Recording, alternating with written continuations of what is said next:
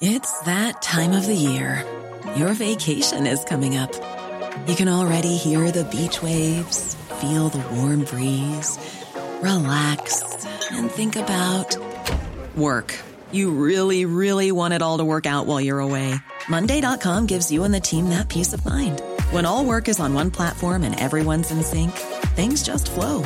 Wherever you are, tap the banner to go to Monday.com. Hey, it's Danny Pellegrino from Everything Iconic.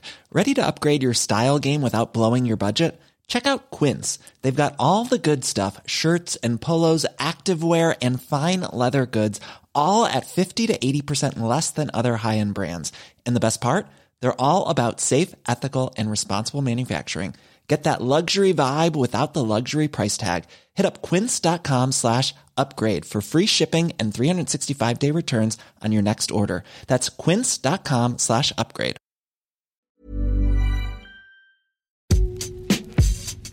Hello and welcome to the Game Podcast from The Times. I'm Natalie Sawyer. And I'm Gregor Robertson. We're with you twice a week throughout the season for all the best reaction and analysis from some of the best football writers in the business. Indeed, and joining us in the studio today, it is Alison Rudd from The Times. Coming up, we're going to look back on a famous night in Cardiff as Wales sealed their spot at Euro 2020. But with the Premier League returning this weekend, there is only one place to start. A wild week for Tottenham.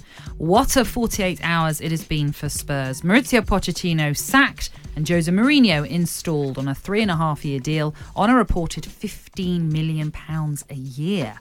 That's over twice what they were paying Pochettino and twice what top of the table Jurgen Klopp is on at Liverpool. And it is a London derby to kick off the Mourinho era at Spurs as they travel to West Ham, where Mourinho has won just one of his last 4 encounters. Now, at the time of recording, Mourinho was midway through his first press conference, so let's hear from him for the first time as the head coach of Tottenham. These 11 months were months to think, to analyse, to rethink, to prepare, to anticipate things. And I think so. I think you never lose your DNA, you never lose your identity. You are what you are, for the good things, for the bad things. But I had time to think about many things. Don't ask me what are the mistakes, but I realized that during my career I also made mistakes, and I'm not going to make the same mistakes. I'm going to make new mistakes, not the same mistakes. So I had time. I think I'm stronger, and when I say I'm stronger, I'm not saying I'm fitter. I was always fit. But I think I'm stronger by the emotional point of view. I'm relaxed, I'm motivated, I'm ready, and I think the players they felt that in 2 days. I am humble. I am humble enough to try to analyze, which was what I did, to try to analyze my career, not just the last year, but to analyze my career, the evolution, the problems, the solutions. I was humble enough for that. The principle of the analyze was not to blame anyone else. So that is Mourinho, the head coach at Tottenham. Interesting to hear him refer to himself as humble. I guess we're going to have to now call him the humble one, Alison. I think a few papers will be splashing that in the morning. He has to be something one, doesn't he? I'm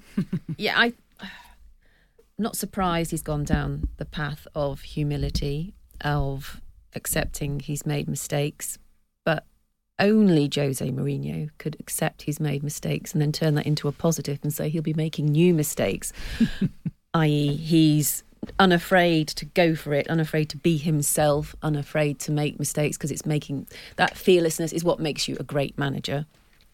So you can hear in my sigh, can't you? Where do you start with the man? I believe he would not be Spurs head coach if they didn't have the glitzy new stadium for a start. I think that makes it much easier for him. First of all, it sort of kills dead that idea that Tottenham are a joke club who don't win very much and a bit flaky psychologically. because they've now got this glitzy new stadium. And if you've got a glitzy new stadium, you need a glitzy new manager. And I think he sees himself as starting a new era for the club. And because Pochettino's results were not good once the stadium opened, I think he feels he can sort of step in and do something different there. So I genuinely don't think he would have thought about going if he didn't have that backdrop, if you like. So I think that's more important than people realise. Is it's the image of it, and it's a good place to start there, and it's enough, I think, for him to be able to leapfrog over all the question marks, which are that he's never been that good about identifying or nurturing young talent, which is what Spurs has been all about for the past 5.5 years, that he falls out too easily with the people above him, and in Daniel Levy is not somebody who panders to coaches who want to fight. Stylistically, he's not a Spursy manager either. But I think he honestly can just sort of just brush that to one side, because he sees himself in his lovely suit, standing there under the biggest lights and the biggest screen and the strangest wall of fans, and he can feel that he has a chance to make his new mistakes, if you like, and he's turned that into a positive. It's a triumph. Well, he's spoken about the great potential at Tottenham. And interestingly, he's also mentioned that in the time off since his departure from Manchester United, he's sort of used the 11 months to think and to prepare, he says. He says you never lose your DNA. You are what you are, for the good things and the bad things. Do you think there's plenty there that he has learnt that we'll now see maybe a new Jose, Gregor? I mean, I'm so conflicted about this. I thought it was utter madness when I first heard this news. What, the appointment or the sacking? The appointment, both. Yeah, which I'm sure we'll come on to. But I think, I don't know, I'm coming round a little bit more now. But everything, I think there's the building blocks for a team that Jose Mourinho could mould into one of his kind of ruthlessly efficient counter-attacking successful teams. I think there's the basis for that already at Tottenham. But everything rests upon whether he is, as we say, sort of learn from mistakes, willing to change even just a little bit. And, at the first sign of things not going his way, not turn into this surly, moody misery guts. And whether he still has the same sort of ability to inspire confidence and commitment that he did from his players in the past. Because I don't know if that was ever really true at Manchester United. There were signs of it, but when you start throwing them under the bus, it's never going to work these days, certainly not with a modern player. So everything rests on whether Jose Mourinho, his personality, his character, whether he can just, I don't know, just even find a little glimmer of that. But it's an interesting... That young Josie with a sparkle in his eye that we all used to love. Because he seems like a completely different person in the last 4 or 5 years. But do you not think, if you step back again, isn't it an interesting experiment? Because Pochettino was so avuncular with the young players, not with the more established ones, but with the younger players. He was so protective. They could do anything and he'd back them. And in that sense, Mourinho is the complete opposite. His treatment of Luke Shaw, I think, was tantamount to public bullying. He was very nasty to that young player. So you've got someone who's prepared to pick on young players and blame them for things that they can only be 1%, guilty of, really, when it comes down to result. Just one mistake, perhaps, in a match, and really poor behaviour, and so different to the way Pochettino would treat younger players that it's like we've created this experiment. What will happen to those young players when they've got a manager who is tough on them and not? But I don't know if he will be. Avuncular. Well, even if he's not publicly, he's still him, isn't he? He doesn't. Yeah. He's not somebody who takes the long view and thinks, if I put my arm around the shoulders of this young player who seems a bit fragile at this moment, maybe in 6 months' time, he'll be good for me. He doesn't think like that. He wants to know the way he's run his teams in the past is he's gone into them and he's asked, "Are you with me?" are we in this together? He wants complete loyalty from day one. He wants to know you're on board. He doesn't want people who are, "Ooh, I'm not sure where you're going to play me, boss. I'm not sure." You know, he doesn't want anything like that. He wants people to think, I'm privileged to be working with you, Jose. Thank you very much, and I'll do exactly what you say. That he doesn't have that patience that I think Pochettino had. But it might mean that players who've been coasting and not fulfilling their potential, maybe so this is exactly what they needed. And who are you referring to? Who could I possibly be referring to? Well, I'm thinking mainly, predominantly of Dele Alli, who I think is on the cusp of fading into nothingness, or maybe once again fulfilling his potential and becoming a great player. I think that's harsh. I think I've said this before. I think he's had injury troubles. The team has been on the slide for 12 months, and he's become a bit of a scapegoat in that regard. So I think, look, there are lots of players. He's got lots of issues, and I'm sure we'll talk about this. For me, primarily, he's got to get the players, Vertonghen and Alderweireld, the two centre halves who are out of contract, and this is where the change is fascinating. It was their age that was essentially counting against them, and under Pochettino, he wants to get, when they get to a certain age, move them on, hopefully for some decent money, and then sign someone younger and develop them. That's the absolute opposite to Jose Mourinho. Their age is now a kind of virtue. Their experience. You'll see two really experienced centre halves who were probably the best defensive pair in the division until 2 years ago, 18 months ago even. I'm sure one of his first tasks will be to get them playing for him. And again, Christian Eriksen, I think he'll do all he can. He'll throw all the love he has in his direction to try and get him to commit and stay. And Dele Alli, again, I think he'll throw his love towards him. I think that'll be a starting point. And I don't think you can put Dele Alli in the same category as someone like Luke Shaw. Dele Alli has got the kind of attributes he likes. He's got a nasty streak. He just needs to draw that back out of him.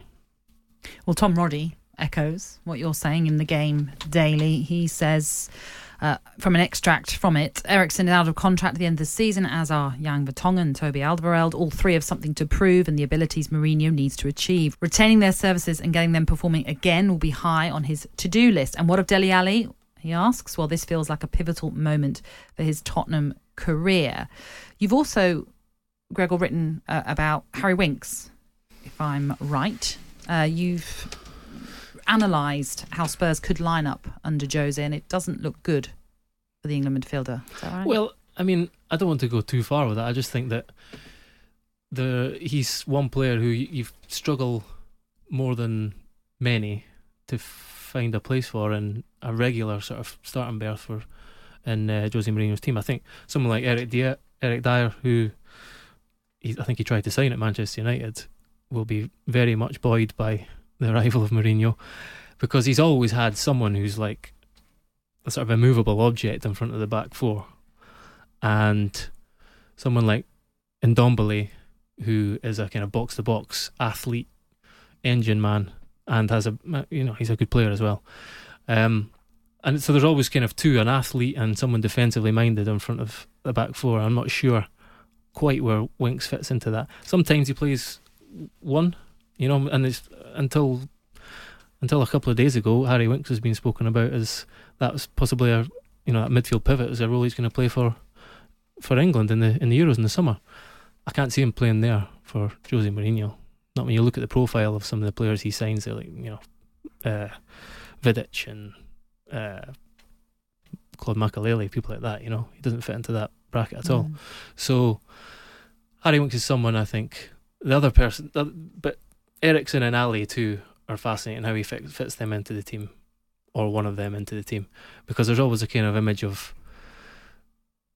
Mourinho's teams being really efficient and kind of ruthless, which they are, but there have been a lot of those kind of number 10 type players who flourished under him, like Deco at Porto, Mesut Ozil at Real Madrid. You could even throw Hazard into that bracket. Wesley Sneijder at Inter Milan. So these players were hugely important for him, and although they were a pragmatic side, a creative player, and so I think how he utilises either of those two players, or potentially both, is going to be fascinating to see. Well, he says he's been smiling for days since the appointment at Tottenham. Alison, he's notorious for spending and spending big wherever he's been. Does this suggest that he will be given a pot of money in January? No, I don't think it does. It would be almost a bigger shock than the appointment of Mourinho in the first place if Daniel Levy gave him a big pot of money in January. Daniel Levy knows you don't get good value in January. He also knows that everyone will be thinking, rubbing their hands and thinking, with Mourinho at a new club, we can offload players we think fit Gregor's model. And, it's not...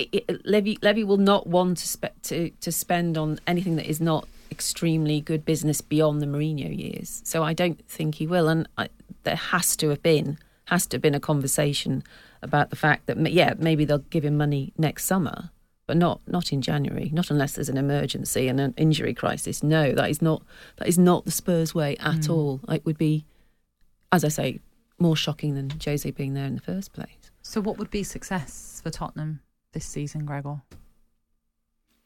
Top 4 has to be, really. I don't think it's out of reach now either. I wouldn't be surprised if Tottenham had a bounce now. And like I say, it's a clean slate for players who have been a huge kind of root of Tottenham's issues. The players out of contract, Danny Rose, who's got 18 months to roll and says he's going to see it out. I remember Jose Mourinho that question was put to him, how do you deal with these guys, when he was in the Sky Sports studio as a pundit in his off time, and he said that these guys, he doesn't want anyone who doesn't want to be there. But the offers haven't been pouring in for any of these guys. Eriksen was banking on a move to Real Madrid, and it's not coming. I'm sure if he's a free agent in the summer, but who knows if he can persuade any of these guys to commit. And also, as I'm saying, his perspective is very different to Pochettino's on these guys. I think the top 4, it's certainly not out of reach. If he turns the disaffected into keen to play, they will make the top 4. Yeah, and that's probably all it took was for Levy to think, okay, it's worth the short-term negative publicity. Absolutely. And the fans bursting into tears. They'll get over it when they see that good players are playing really well. Well, what they are getting a serial winner, of course. He's won a trophy at every club that he's been at. Will this be his biggest managerial challenge? I don't know. I mean, it depends what way you look at it. I think Manchester United was really a bigger challenge. It's a bigger club. There's far greater expectation. And I think Tottenham have a better team. I think they have better players, even though Mourinho was allowed to spend, 300, 400 million pounds. It was spent pretty badly, and that was an issue that was, preceded his arrival, and I'd argue it's still the case that Manchester United aren't doing particularly well in the transfer market. So you can't lay out that completely at his door. And he knows the situation at Tottenham. He's not going to have a war chest. He's looked at the squad, and as I say, I think if he can get a few of these guys on side, he has the makings of. He's got the most complete number 9 in Europe as his target man. He loves a number 9, a guy who follows a lone path up front, and then dynamic wingers: Son, Lucas Moura, Giovanni Lo Celso, Eric Lamela. Oh yeah, but it's easy to forget about him. But these guys are all dynamic, and they work hard. They're willing to do the other side of the game, which he demands from everyone. That's always been one of Mourinho's sort of central tenets. Everyone, even the most creative players, have got to do the other side of the game for the team. I think he's got the basis for that kind of team, and that's probably part of the reason why he took the job. So there is a new manager at the helm at Tottenham, and of course it means there is no more Mauricio Pochettino at Spurs. The outcry to him being dismissed has been marked by some of the Tottenham players. Dele Alli, for example. I can't thank this man enough. He's taught me so much, and I'm so grateful for everything he's done for me. Good luck, and hope to see you again, my friend. And Harry Kane also said this: Gaffer, I'll be forever thankful to you for helping me achieve my dreams. We've had some amazing moments in the last 5.5 years that I will never forget. You were my manager, but my friend as well, and I thank you for that relationship. Good luck with your next chapter. Whenever results go badly, it is always the manager that falls on the sword. But do we feel that the Tottenham players let him down? Alison? No, I don't really. That would imply that they wanted him out, or they got consciously tired of his methods. I just think the whole experiment had come to an end. The project had come to an end, and I don't blame the players. Actually, I think Pochettino created far too an emotional vibe for the Champions League final. That was really poor management. He got so overexcited when they got through against Ajax, started talking about changing his career and being magical. And don't talk that way. You've got a big match to come. It felt like they'd peaked, and that's exactly how it panned out. And then he suddenly became very panicked and played Harry Kane when he wasn't fit in the final. And I just think from that point, if money wasn't involved, I'm sure he might have walked away. Football was a hobby, not a lucrative career. He'd have thought, okay, now it's time to go. And it was clear to lots of people, including myself, that right from the start of the new season, whatever the players were doing, he wasn't happy. Even when they beat Crystal Palace 4-0, his demeanour was one of somebody, he knew he couldn't get more from them, that it reached an end point. So he should, I think, rather than being in floods of tears on his behalf, I think he's got a good payoff, when in fact he would have probably realised it was time to go anyway. So, but I don't think the players wanted him out. I believe those messages you've read out, Natalie. I think he was terribly avuncular and supportive, and allowed them to grow and be the best they could be. But now, because of the various paths taken, and there is a split in the camp between the more established players and the younger ones, and he's not been able to pull them together. I think actually, I'm not saying it was right to sack him, but it was right that he left. It did seem, Gregor, in recent months that his mood had changed. I know Alison's touched on his demeanour, but he was quite sulky at times, and I can only imagine that adds to a negative atmosphere when your manager is behaving like that. Yeah. Look, there's lots of reasons we've spoken about for a long time, this season in particular. There is an element of a kind of what might have been. The sort of overhaul that he wanted to do to the squad, it wasn't that far out of reach, I don't think, if Daniel Levy had decided to back him and sort of accept that the season was not going to be as successful as the previous seasons they've had.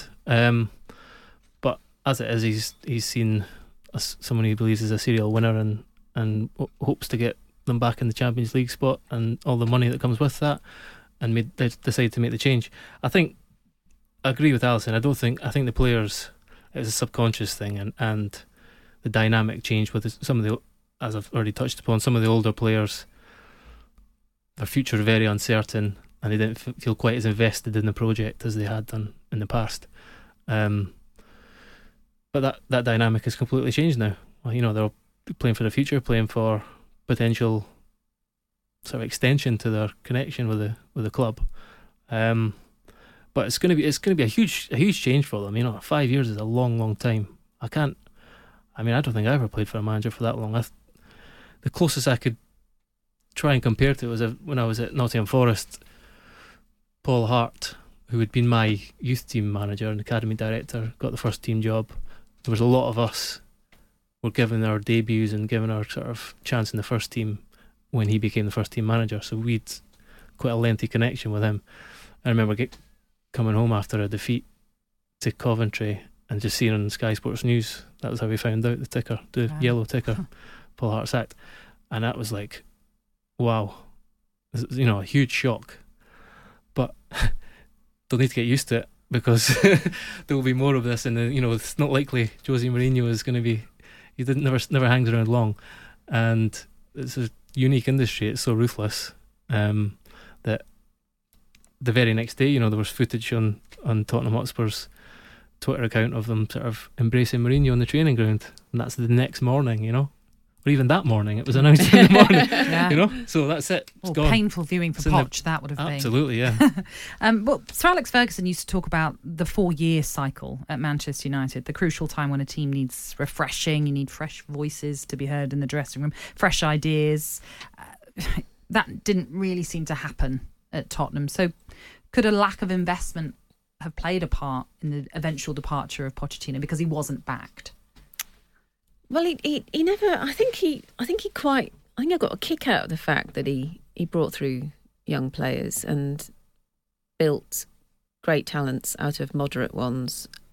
It was almost sort of sacrificial the way he said, the stadium's coming first. I accept that my job is to build a team and not to buy a team. It took him a long time, for example, Lucas Moura, it took a long time for him to integrate into the team. I don't think Poch was ever somebody who wanted to spend big and immediately integrate that player in. He's definitely, and the players that he bought subsequent to Moura, they took a while to, and you could still argue they haven't really. We haven't seen the best of them. He likes to stick with what he knows and see it grow. So I think it would be disingenuous if Pochettino was to go around saying they could have done it had he been backed. I think he was in constant conversation with Levy up until it breaking down at the start of this season. He was in constant conversation about how they could work together, putting the money into the stadium and not spending big on players. And that's him Pochettino accepting he had enough at his disposal to make sure they made the Champions League each time. And it almost worked, didn't it? I think it was the exit of players that was more important. I agree, absolutely right. Ndombele is someone he's certainly not seen the best of yet, and we probably would have seen less of as the season wore on than we will now. But it's been about moving people on who he thinks are disrupting, or not. Disrupting is even too strong a word. Just sort of adversely affecting the dynamic of the changing room and not giving him what they once did. That was kind of the crucial issue and the crux of the kind of matter. Daniel Levy didn't really get that done, and I think that's possibly the sort of key element in his downfall, really, at Spurs. Well, one of the first things that Jose Mourinho began in his press conference was effectively a tribute to Maurizio Pochettino. This is what he said: "This club will always be his home. He can come when he wants. When he misses the people he works with, the door is always open for him. From my experience, tomorrow is another day and he will find happiness again." Obviously, we have no idea how long Pochettino will be out of work for, but you can't imagine it will be very long. He must be a man in demand, wouldn't you think, Alison? Oh, yeah, no, I mean, the trick is here that he's been sacked, and yet I think every club that would like to appoint him will think he's engineered that so he can come to us. It's all working out. Yeah, because I do think that and he's been, although he's been so closely associated with his project at Spurs, he's always been quite open about where he might go next. The only job he said he wouldn't take is Barcelona. He has said that his dream job is Real Madrid. He said he'd like to manage the Argentine national team. He'd like to go back to Espanyol one day. But they both sound like end of tenure jobs. He's very ambitious. I think we forget how ruthlessly ambitious he is. I mean, Southampton were left gobsmacked when he just up and went. He was right in the middle of something there. Said it tore him apart, but he still went. He will turn up at a big club. If he was asked to ask my advice, I would suggest he does take a short break. Given that he suggested it himself, that he might want a sabbatical or a change, I think he should. He's quite an emotional character. I think he should take a short break. And by short, what you mean? Give it to the end of the season, start again? Ideally, I don't think that would happen. I think ideally, he should wait till the summer. I think he should cut a deal with Bayern Munich, learn German, have a long holiday in Spain and Argentina, and wow the world. Sounds delightful, that, doesn't it? I wouldn't mind that. I think there could be some turbulence in the dugouts of the elite clubs in Europe, though, I think, in the next 6 to 9 months. So, as we said, look, the work he's done has been ridiculous, really, at Spurs, with the wage bill. And 100 million net spend, 150 million wage bill, which is like 100 million less than the rest of the top six, and more in the case of Man United. Bayern Munich, yeah. Real Madrid, yeah. But doesn't Bayern Munich model suit him better than Real Madrid model, where they spend big and want, marquee signings, and that's not what he's good at, is it? We don't know if he's good at that. Absolutely, yeah. But I'm sure he'd like to try and find out because, he's, as you said, he flirted his eyelashes a bit at them. Oh yes, he's in flirted. the past, But if I was Real Madrid, I would think twice about whether they fit, other than the love, whether they fit. You might be right, but I think ultimately he's going to be in demand. It's even been interesting to see supporters of their rivals up the road, like just even on social media. Or Arsenal. I am, yeah. Okay. I honestly think they would jump at the chance to have him there now. Well, there must be a few managers right now who are sweating over it. That's for sure. Yeah, who are in positions. I'm sure.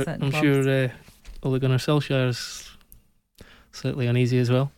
Yeah, look, I mean, as I said, his work has been remarkable, so he will be in demand, and the way it's come to a natural conclusion, I think, for both parties. It's that time of the year. Your vacation is coming up. You can already hear the beach waves, feel the warm breeze, relax, and think about work. You really, really want it all to work out while you're away. Monday.com gives you and the team that peace of mind. When all work is on one platform and everyone's in sync, things just flow. Wherever you are, tap the banner to go to Monday.com. Many of us have those stubborn pounds that seem impossible to lose, no matter how good we eat or how hard we work out. My solution is PlushCare. PlushCare is a leading telehealth provider with doctors who are there for you day and night to partner with you in your weight loss journey. They can prescribe FDA-approved weight loss medications like Wegovy and Zepbound for those who qualify. Plus, they accept most insurance plans. To get started, visit plushcare.com/weightloss. That's plushcare.com/weightloss. Hi, this is Craig Robinson from Ways to Win, and support for this podcast comes from Invesco QQQ. The future isn't scary. Not realizing its potential, however, could be. Just like on the recruiting trail, I've seen potential come in many forms as a coach. Learn more at Invesco.com/QQQ. Let's rethink possibility. Invesco Distributors, Inc.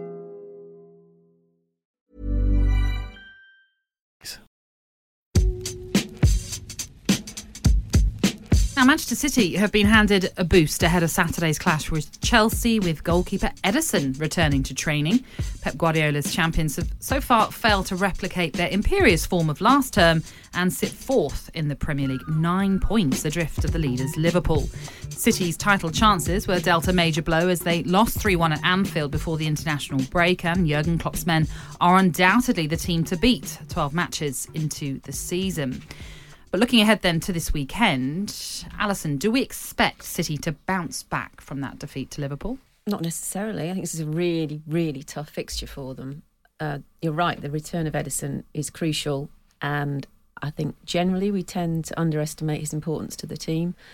We tend to concentrate on how good his distribution is, but his shot stopping is also quite superb. And it was evident at Anfield that, just maybe they might have got a draw or something if he'd been there. He's that important to them, so that will give them a boost. The sense that yes, they can't afford to make it look like they're in some sort of rut or have given up on the title race. But the tough thing is they still have problems at the back, and Bernardo Silva is suspended, and Chelsea I think are in good form, but they're also unpredictable, and I think they're more than capable, given the way that Frank Lampard sets them up, and his mindset is that they will go there and attack more than I think probably any other side in the Premier League would go. They will be open, they will be fast, they will be confident.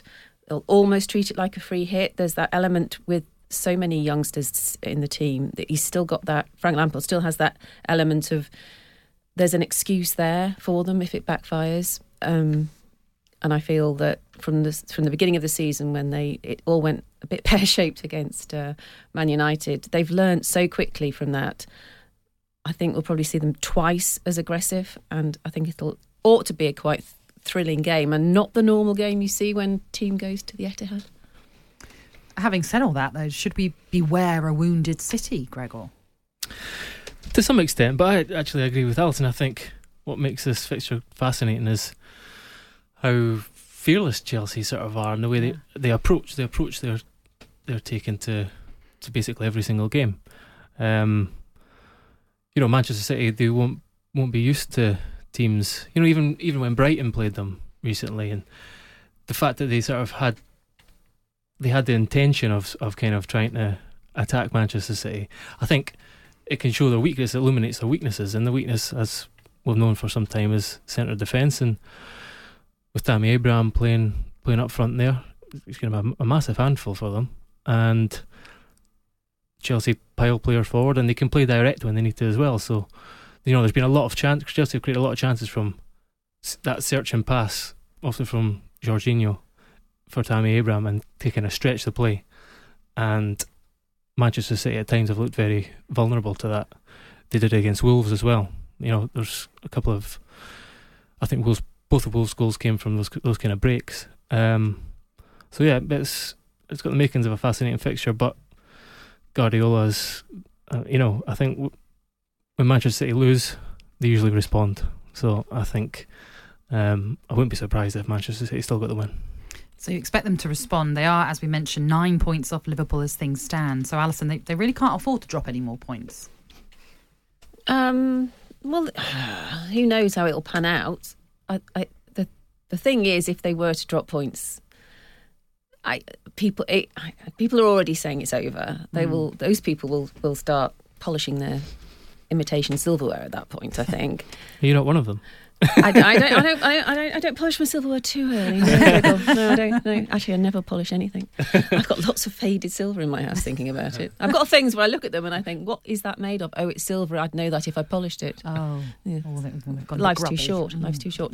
But I think. But it's not so much the mathematics of it. It's not so much the points difference. It's the fact that you could then conclude, oh, they didn't bounce back.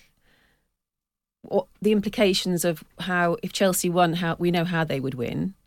So already people aren't as fearful of them. It would just set it up so that for the rest of the campaign, there'd be a lot more teams thinking, oh, we can, Brighton's attitude, as you say, we can have Chelsea's attitude, we can just go for this against City for as long as they do look slightly porous at the back. So I think it's not so much that they would they would be unable to catch up mathematically. I just think it would make it look like the title challenge had somehow ended.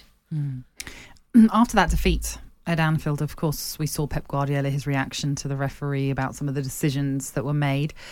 And there's been a lot of question marks now about Pep Guardiola's future. A lot of people suggest maybe won't be at City come next season. What do you make of Pep's demeanour that we're noticing of late? Has it changed? Do you think he's a frustrated manager? Frustrated might be stretching. I think he just realises that he's got a bigger task on his hands than he's had before, really. He's coming up against an opponent that is so formidable and so kind of relentless and shows very little kind of chinks in its armour in Liverpool. And he also recognises the weaknesses in the sort of the areas that Manchester City are suffering, and particularly central defence. So I just think that's all coming out. That's all visible. It's visible in his reaction to the referee. It's visible in his sort of post-match utterances. Highlighting Liverpool and how their results have gone after his own games. But we know one thing. We know he's a fighter, and I don't think this is going to be, Liverpool aren't going to run away with it. I think Manchester City will respond. I mean, this is going to be a difficult game, but they've still, they created a lot of chances against Liverpool, even though they lost the game.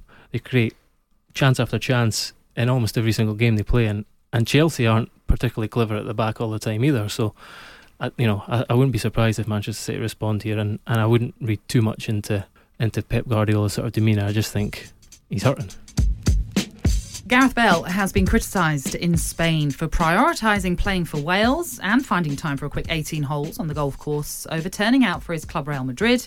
And the forward certainly enjoyed himself after helping his country to the finals of Euro 2020.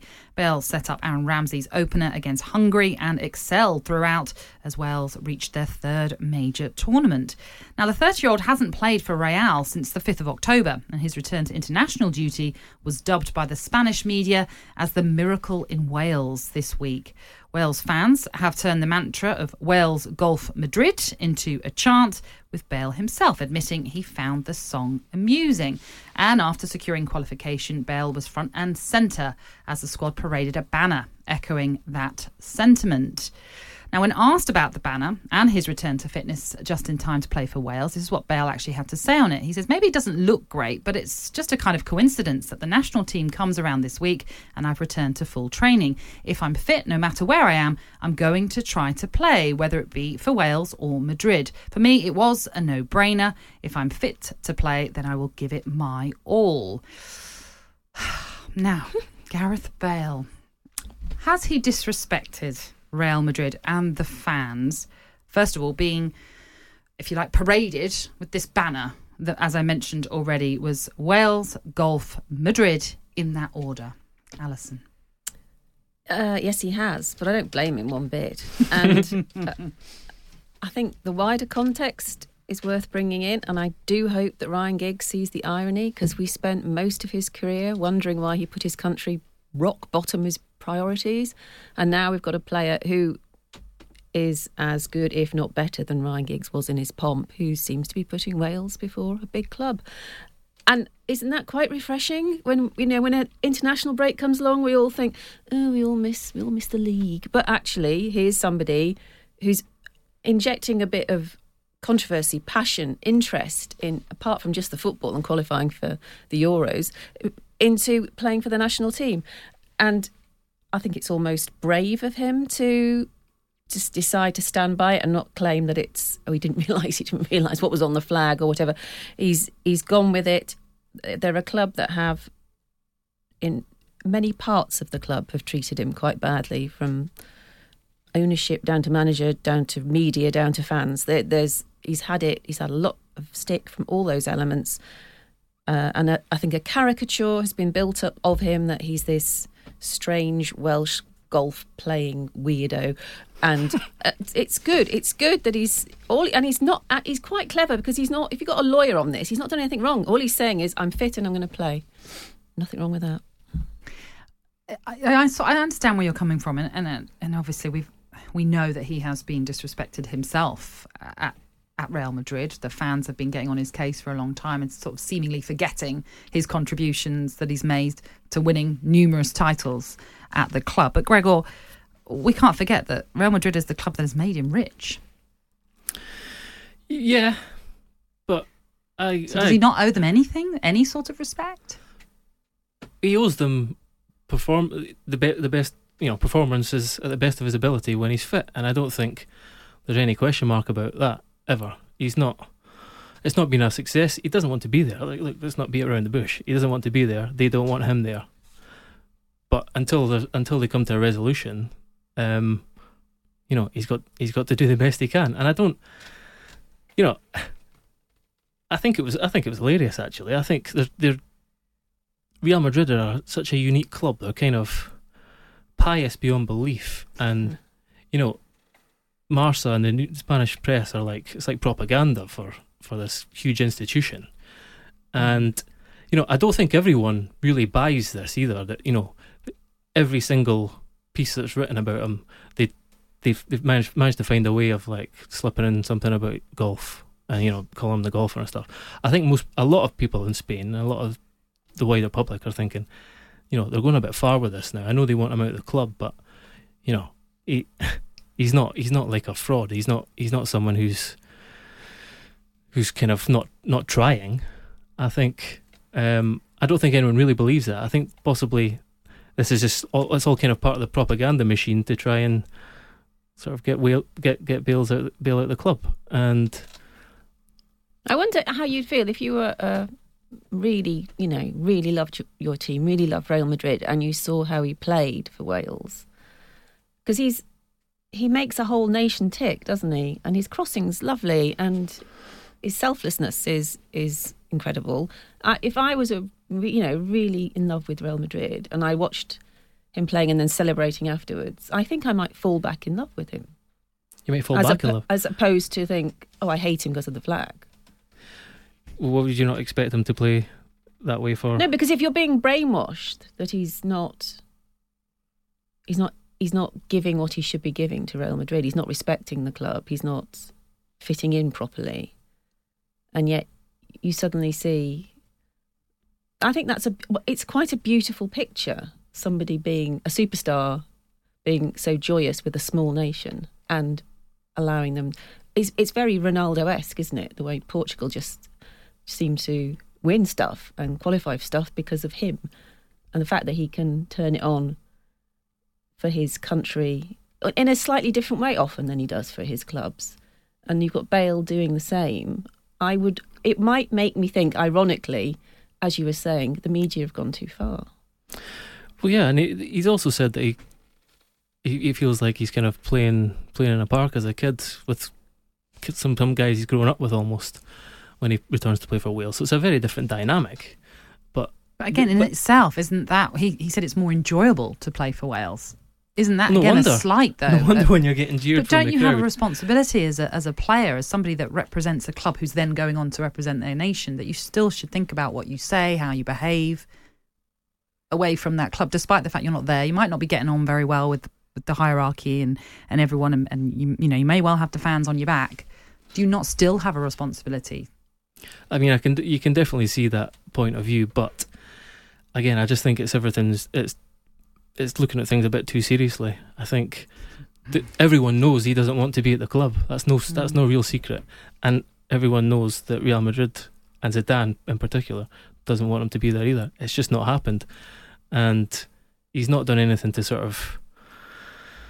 He's not done anything to really disrespect the club. He's not thrown in the towel as a player, and I don't buy for a second that he's feigned injury or sort of delayed his return in order to be fit for Wales or anything like that. I don't believe that's in Gareth Bale, really.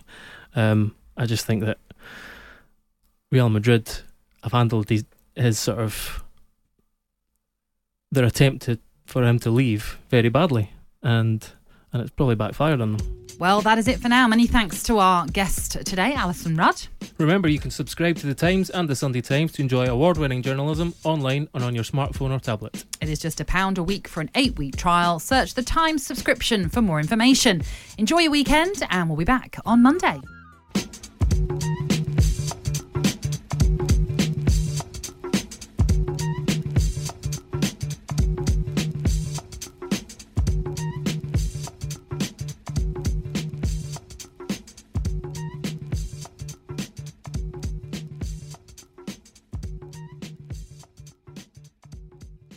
The Game is brought to you by The Times. For more information and more podcasts from The Times, head to thetimes.co.uk.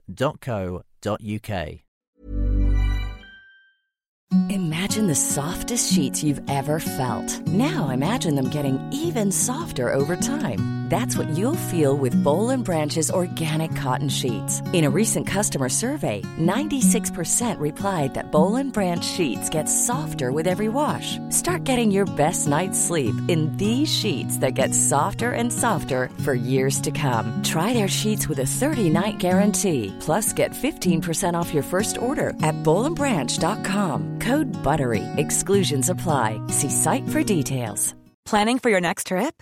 Elevate your travel style with Quince. Quince has all the jet-setting essentials you'll want for your next getaway, like European linen, premium luggage options, buttery soft Italian leather bags, and so much more. And is all priced at 50 to 80% less than similar brands. Plus, Quince only works with factories that use safe and ethical manufacturing practices. Pack your bags with high-quality essentials you'll be wearing for vacations to come with Quince. Go to quince.com/pack for free shipping and 365-day returns.